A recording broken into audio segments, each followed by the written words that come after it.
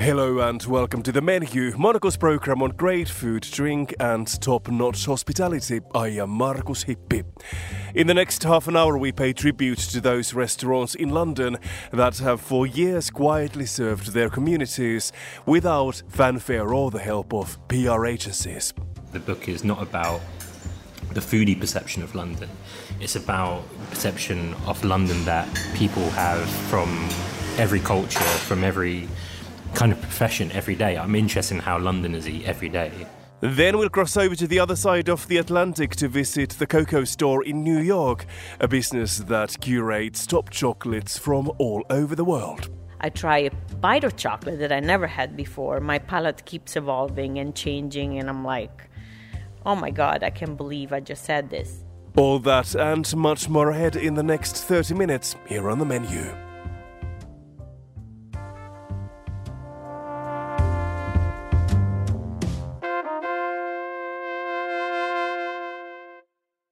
London is renowned for world-class cuisine, new restaurants opening weekly with a dizzying array of food options on offer, and yet there is another version of the city, one in which the capital's food culture flourishes without fanfare. The book London Feeds Itself highlights the venues quietly serving their communities, where many Londoners eat day to day. Monaco's Mailey Evans caught up with the book's editor, the food writer and founder of Vittles newsletter, Jonathan Nunn, to find out more.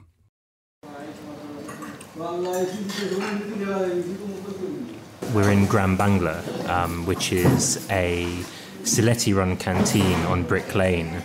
I think most people listening will know that Brick Lane is kind of an epicenter of South Asian food, particularly Bangladeshi food. But most places on this street are curry houses, which cater towards predominantly British clientele. And there's only 3 on here which cater mainly towards Bangladeshis, and Grand Bangla is one of them, and probably my favourite.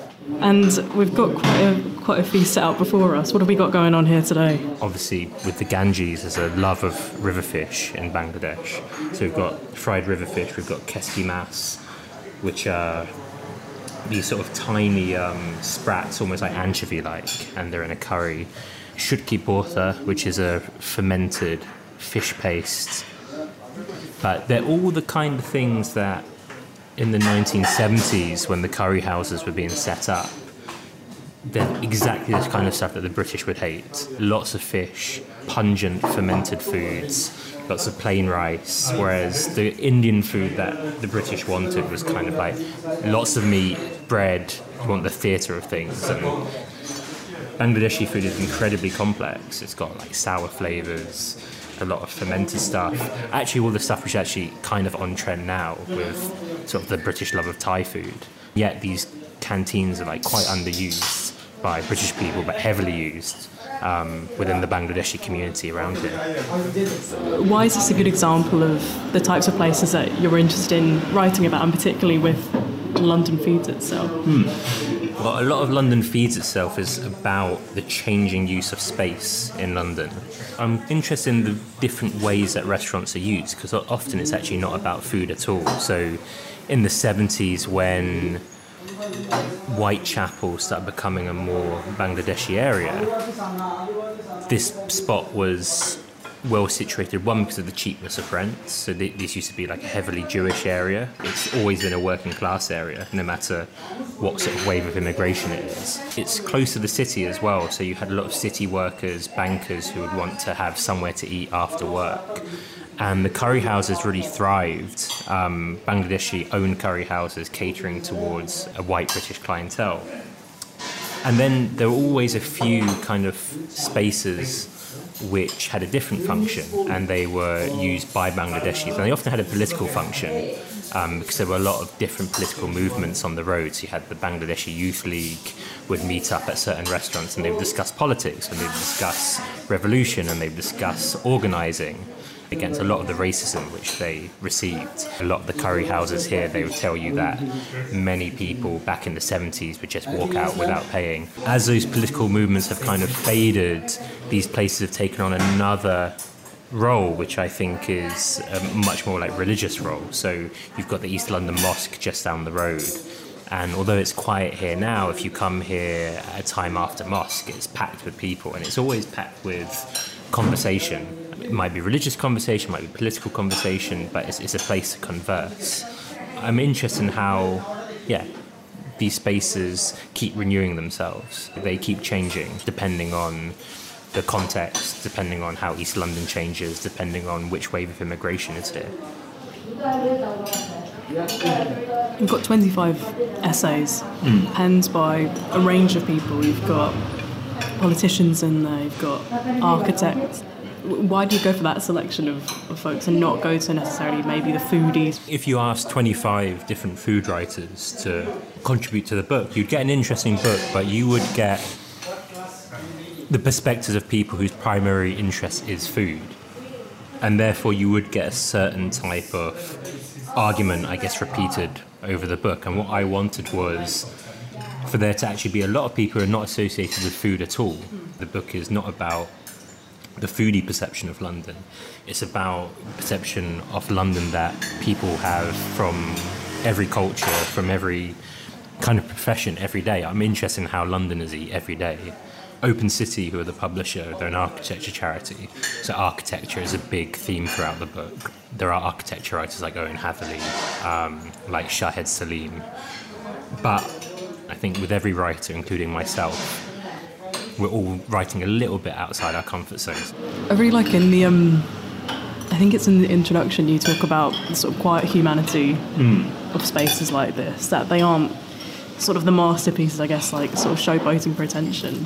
In your mind, what are those moments or sort of details that you feel embody that idea of quiet humanity? Or how does that manifest itself when you visit somewhere and you think, this is a space that is for a community? I think with a lot of the spaces in the book, whether it's community centres, whether it's canteens, whether it's even the baths in Canning Town, which has a canteen that you can eat at before and afterwards. A lot of what is great about them is that they have a different sense of time. It's not like a restaurant which often wants to get you in and out, that wants to turn tables very quickly, that wants to get you to spend a lot of money in a very short amount of time before you leave. I think there's a sense in these spaces that you can linger, that they are a space, while not exactly home, that is akin to home. And people find that in many different spaces. They find it in the pub, they find it in community centres, but I'm interested in those spaces where I guess monetary transaction might be peripheral or like sometimes even absent.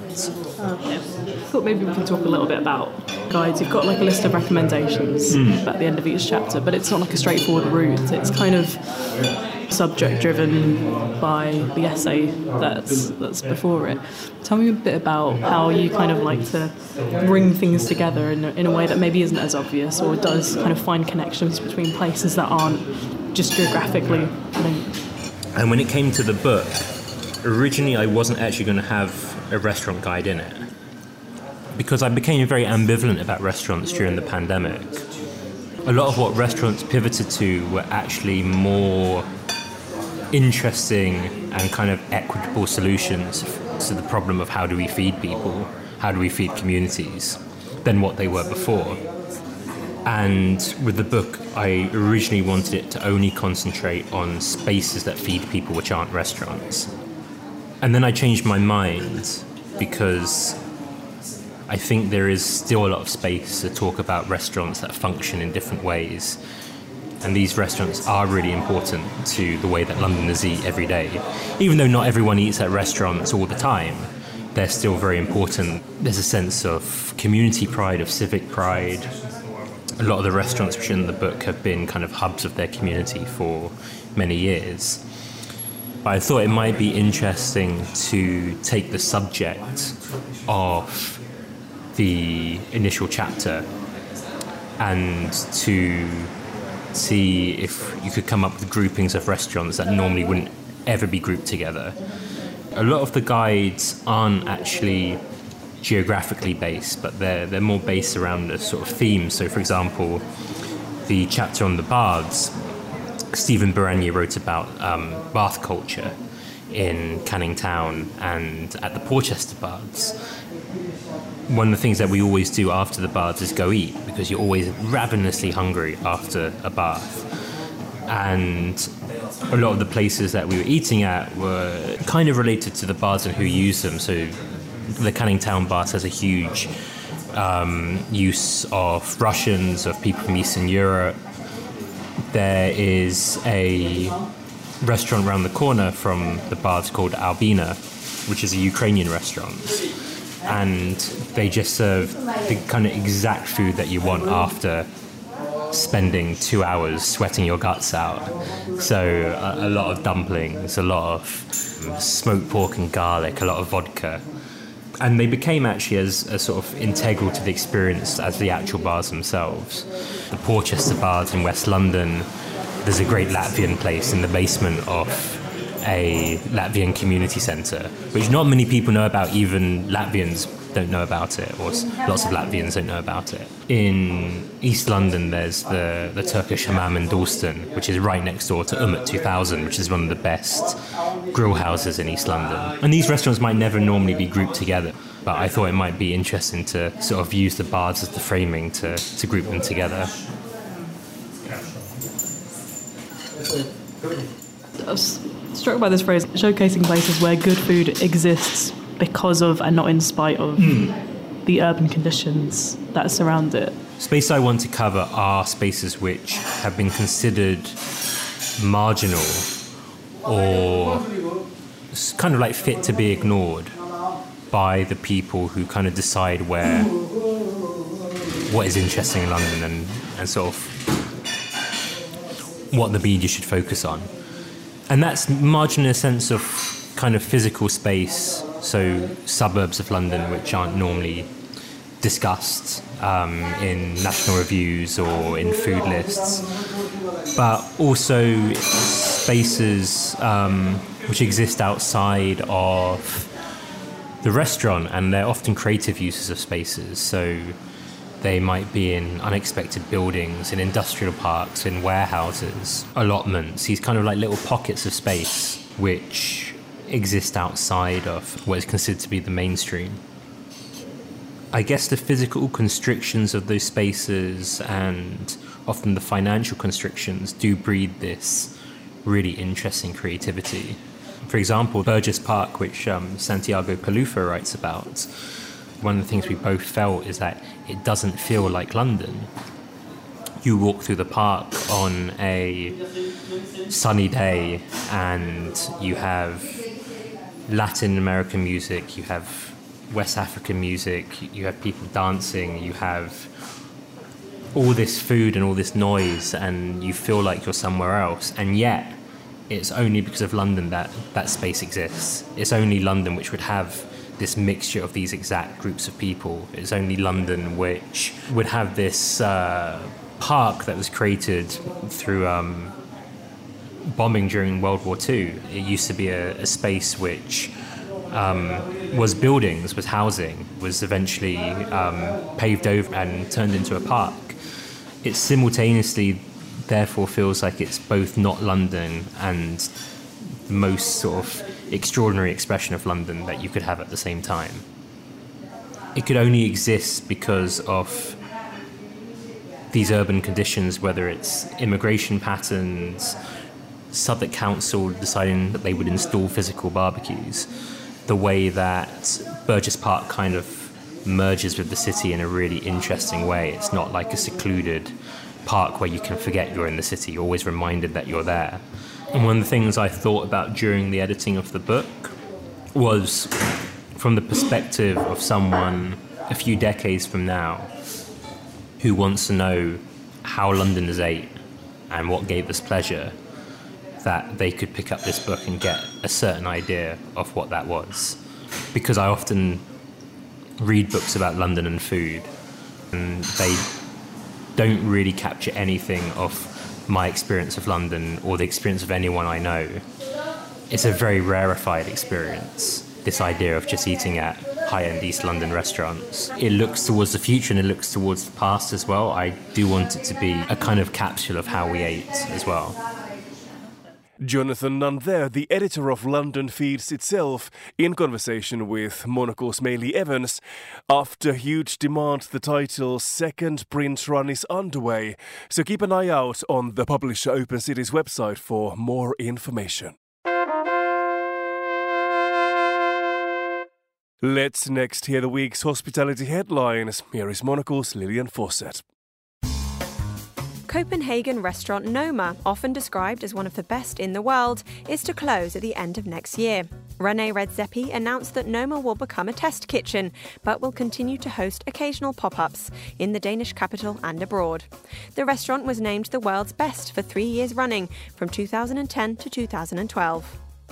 The Philippines is facing a shortage of onions, so severe the vegetable is now more expensive than meat and is being smuggled into the country. Onions are selling for 550 Philippine pesos, or €9 a kilogram, compared with €8 for a kilo of beef. A series of typhoons last year, which damaged billions of pesos worth of crops, combined with high inflation, have triggered the crisis. And to a food shortage elsewhere. Animal welfare groups are warning New Zealanders against rushing to buy pet chickens as the country experiences a shortage of eggs. Supplies dwindled after new legislation banned battery cages for layer chickens. Although the law has been planned since 2012, many farmers have struggled to change their infrastructure, leaving supermarket shelves empty. The boss of a leading British beer maker has paid out almost £500,000, or €560, of his own money following a misleading ad campaign. Customers were told 50 solid gold cans were hidden in cases of BrewDog, but it was later revealed they were only plated in the precious metal. Chief Executive James Watt approached the winners and offered them the cash equivalent of the cans. And those are the week's food and drink headlines. Back to you, Marcus. Thanks, Lillian. You are with the menu on Monocle 24. For lovers of chocolate, there is a business in New York which just might be your new favorite. The Cocoa Store curates chocolates from all over the world by artisan makers who use top-quality beans and no artificial additives. Our Georgina Godwin took a stroll to Union Square recently to hear more about it from the founder, Pepe Di Giacomo. The Cocoa Store is, as a matter of fact, I believe is the only store left in New York City that just sells only chocolate. It is a very hard thing to do. Pretty much all the chocolate stores doing what we do go out of business because it's impossible to sustain. As a matter of fact, that's exactly what I'm doing. I'm sustaining my own store by doing something else because otherwise I would have been gone out of business already myself.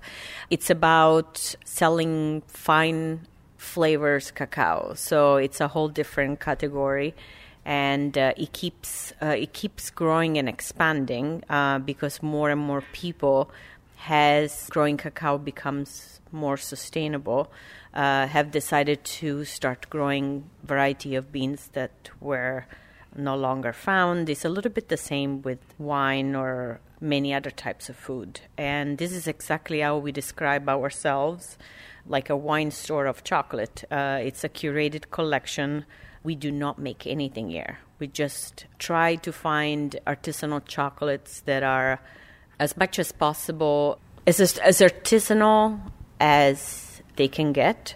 The difference between us and many other stores that sell chocolate is that sometimes you go to a store that have some chocolates, maybe they have 4 or 5 bars from a specific maker.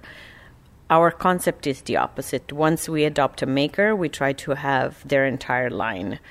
Sometimes even if I have some of the bars that are not my favorite, but, palates are very different. So maybe somebody likes a specific bar from that maker that I don't like personally. But my purpose is to represent that maker here in New York City and to offer them a showcase. Now, the difference is sometimes who grows chocolate doesn't know how to make it, and who makes it doesn't know how to grow it. But there are some cases where, and that's, all the makers in the store have to be bean to bar at least, in the sense that they have to start from roasting the cacao beans to the final product. The final product could be a bar, could be a bonbon, could be a truffle. Of course, we specialize mostly in chocolate bars. Then there are some cases where the growers are also becoming the makers, and that's the best case scenario. That's when you have something called tree to bar.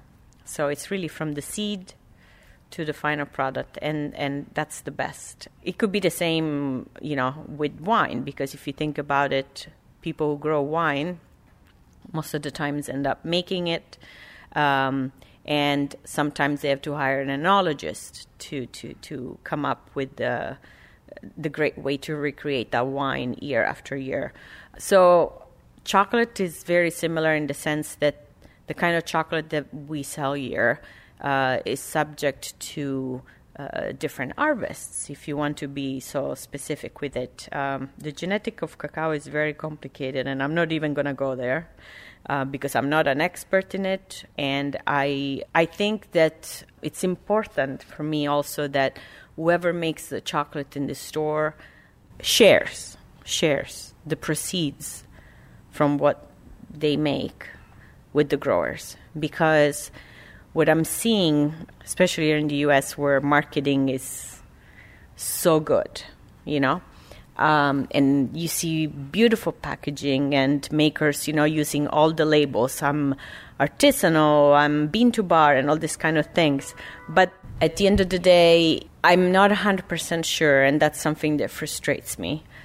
Even though the majority of the chocolates that we sell here are transparent in the sense that you know exactly where the cacao comes from.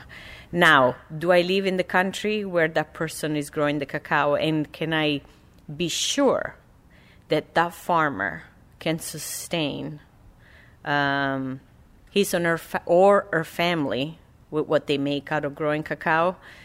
I'm not 100% sure. I can only hope. That's my goal. So that's why the best way would be to have the grower that does the whole thing, because they can make a living out of it.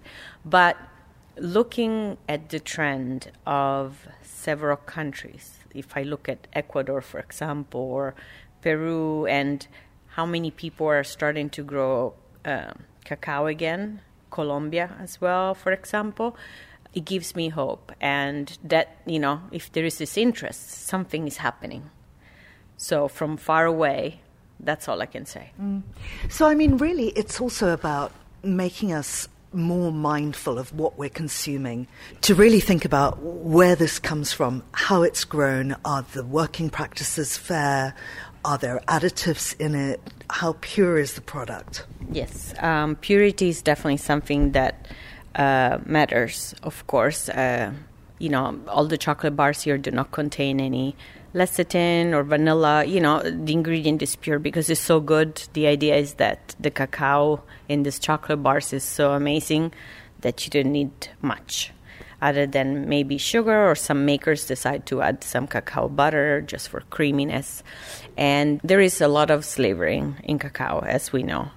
So when you go to a supermarket and you pay $2.99 for a chocolate bars, you have to think. The same way when you buy some clothes that are super inexpensive, you know that something along the line there is not right. And especially if people could understand what it takes to make a chocolate bar. We do chocolate tasting classes here, and we explain how much cacao it takes to make a bar and the entire process, just to make people aware and to make them understand of how much labor, nature is involved, and then there is the human aspect, the intervention, and then there is the making of the bar.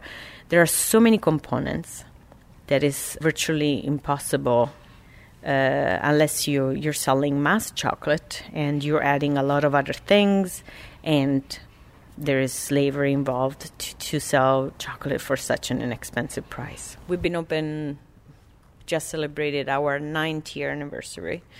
The reason why the store still exists is because of my personal funding of it, and also because we have an event space that supports the existence of this place. I call this a little bit of a hobby because there's no way that I could make a living out of it. So in in a certain way, the store does not sustain me.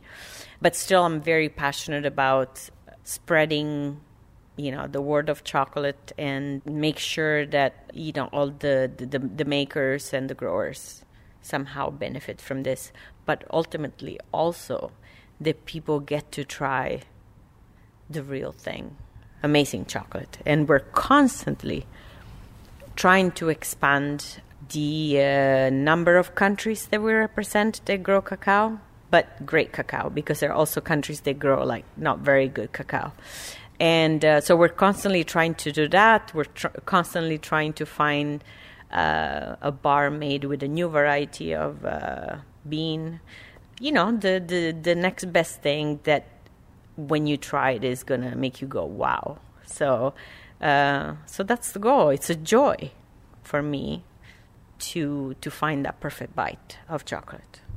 Finally, Pepi, what is it that drives you? Why? Why do you do this? Insanity. I've always been passionate about food. Always, since I can remember. Since I was little, I wanted to be a chef at 5. I never became a chef, but I was at one point in my life in the restaurant business. But food has always been what drives me. When I wake up in the morning, I think about food. That's the last thought. When I go to sleep, it's a disease. I think at some point, I don't know, I just felt like chocolate deserved more of my attention. Who knows, maybe 10 years from now I'll discover that it's something else. But for now, chocolate is all my focus and attention, because every day I learn something new. And as I mentioned before, it's been 9 years now. And every day I come here and I discover something about chocolate that I didn't know. I try a bite of chocolate that I never had before. My palate keeps evolving and changing, and I'm like, oh my God, I can't believe I just said this. What I used to like 9 years ago, I probably don't like anymore now. It's the same for pretty much everything that you eat. Once you move forward, you can't go back with food, I feel. Pepi Di Giacomo, founder of the Cocoa Store in New York, speaking to Monocle's Georgina Godwin. And that's all for this edition of The Menu. Remember that we're back with a new episode again on Friday at 2000 London time. That's at midday if you're listening in San Francisco. Meanwhile, do check out our menu spin-off show Food Neighborhoods for great recipes. And, of course, you'll find many more reports on great hospitality from the brand new edition of Monocle magazine. I am Markus Hippi. Our studio engineer was Callum McLean. Once again, we finish this program with a dinner soundtrack recommendation. Here is Billy Joel with New York State of Mind. Thanks for listening, and until next week. Some folks like to get away, take a holiday from the neighborhood. Hop a flight to Miami Beach or to Hollywood.